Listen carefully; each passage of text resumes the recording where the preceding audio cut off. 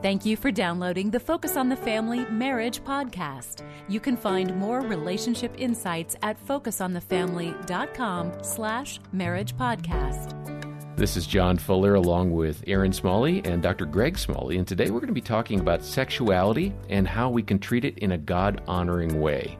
And we're going to return now to a conversation that Jim Daly and I had with Pastor Levi Lusko.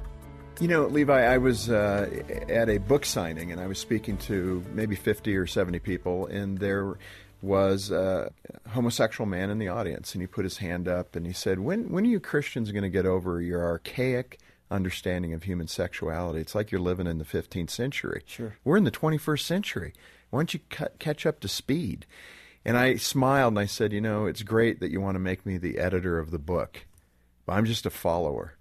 And I fail at times in following the book, but it's not up to me to edit the book. God has crafted this as guidelines, as you said, as the rules to live by for our blessing, not to curse us, but to help us live a fulfilled and wonderful life. How would you answer that person with what you know now and what you've gone through personally? Why don't you just get caught up with the 21st century? Tender is the way it is, Levi. I mean, even for the church, come on. Yep. Well, I think, first of all, you responded so well in the moment with kindness.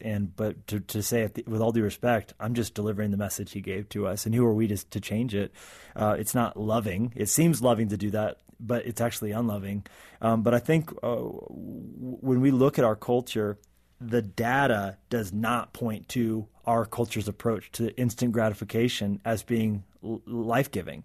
You look at the higher rate of STDs. They say that 40 years ago, doctors only needed to know how to treat 2 STDs. Now, 25 they need to know because they're commonly seeing. 1 out of 4 teenage girls has an STD.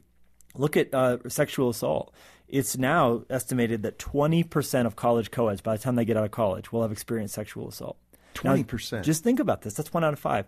When you look at the approach that says do whatever you feel like doing, and it's kind of like we said, a secular humanistic approach where whatever I feel like, it's not thy will be done, it's my will be done. Why are we surprised that eventually, ultimately, carried out to its highest, ultimate expression, leads to people taking advantage of other people? In the animal world, one shark takes another shark, one bear takes another bear, no one flinches. I think we know more because we've been given more. We've been made in the image of God. So when we see in, 2 Samuel 13, Tamar raped by her brother, we're appalled because we know that's wrong. But ultimately, he was just doing what felt good in the moment. Right. He was living out Darwin's theory, right? At the end of the day. You mentioned the animal kingdom. So much of what God has created is a metaphor or a point of training for us, isn't it? You pull that point out in your book when it comes to sharks and your fascination with Discovery Channel. You probably watch Shark Week like my boys and I tend to do, because it's just, that's guys' TV right there. But you were captivated about the shark and their mating habits. Absolutely. What was it? I was watching this show about great white sharks breeding. And they showed a female great white shark, and they said, we know it's a female. And I was like, how do they know that? They look the same to me, And they said, because her side is riddled with scars, and that's how the male shark holds on. He has to hold on somehow. So he bites her on the side while he mates with her. And then he said, the presence of scars means there's been sex. And when I heard that, it just chilled me. Because that phrase, sex means scars. So often when we approach sexuality in the context that God did not tell us to, it leads to scars, the scars of heartbreak, the scars of abortion, the scars of STDs, of divorce. We see scars. I think of people in my own life, those who, the young person who sent sexually explicit pictures and they got around the school, the person who cheated on his wife and it devastated both families. Sex means scars, and that's why God intends something so much more for us. Yeah. Well, this can be a tender topic for all of us. We all have some sort of scars. Increasingly, kids are exposed to pornography online at an earlier age. So generations in the future are going to be dealing with these kinds of things. I was exposed to pornography when I was about 12, 13. That left a scar. Through God's grace, though, there's redemption. It doesn't have to be an anchor that you drag around for the rest of your life. Greg, there are probably some who are feeling guilty. They were wounded, or they made some bad decisions that caused some scars, and they just can't shake it. I mean, that darkness is around them all the time. How do you encourage them to find some healing? Especially in this area, because the scars, the pain, the past experiences, what we've gone through, whether that, John, to your point, was pornography or sexual abuse or having premarital sex, I mean, whatever is going on, oftentimes we don't talk about it as couples. So it's impacting our current relationship, but we're not really talking about it. I think couples universally just really, really struggle with this. I remember early on in our marriage, there was a time when in graduate school that I was facing kind of the final step, which is these massive comprehensive exams. I was so nervous. I was so convinced that I was going to fail, that it wasn't going to work. And I was just, all this stress was adding up. Of course, I wasn't sharing that with Aaron.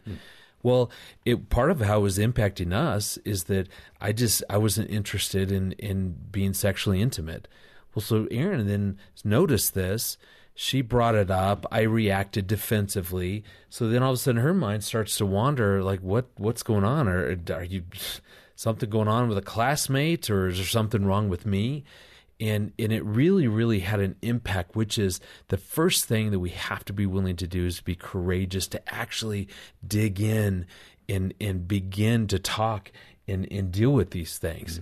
Because as Aaron really challenged me and said, we've got to talk about this, and finally, through when I quit being defensive and thought about it, and the more we talked, I realized, I'm super stressed out, and that's impacted my desire in our bedroom. And we were able to get past that. And so that's a minor setback. That's a minor issue. A lot of couples are facing much bigger issues. The point being is we've got to have some awareness that there's some things that I've gone through that's impacting my relationship. Am I courageous and willing enough to go and get help and actually begin to talk through it? And honestly, John, I love when a couple will come into my office. And really the beauty of counseling is that when you come into a counselor's office, it becomes a safe haven, or at least it should be. And I love that when they feel safe, they're more willing to be vulnerable and take those risks. And what I have seen over and over again is this stuff comes out into the light with a trained Christian professional to help navigate it. It's amazing the healing that comes into that relationship, but then also the healing that happens in individual hearts. I believe God uses the marriage relationship to bring healing of all types within the relationship, but then also in the individuals. And so take that risk and step into a Christian counselor's office and seek help.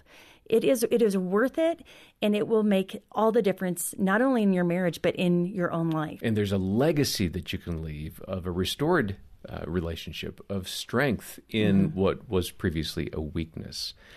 Go ahead and call us here at Focus on the Family if you're struggling in this area of your relationship. Our number is 800-A-FAMILY. And we'd be happy to connect you with one of our counselors, schedule a phone consultation so you can begin to take those steps. We can also direct you to a counselor in your area. We have a network of trusted counselors, and so please do call or stop by our website, and we'll have details in the episode notes. I should also mention, of course, Levi's book, Swipe Right. That is a great tool. It's available for your gift of any amount to this ministry. Again, just check the show notes for details. Well, on behalf of Greg, Aaron, and the entire marriage team, I'm John Fuller, and thanks for listening today to the Focus on the Family Marriage Podcast.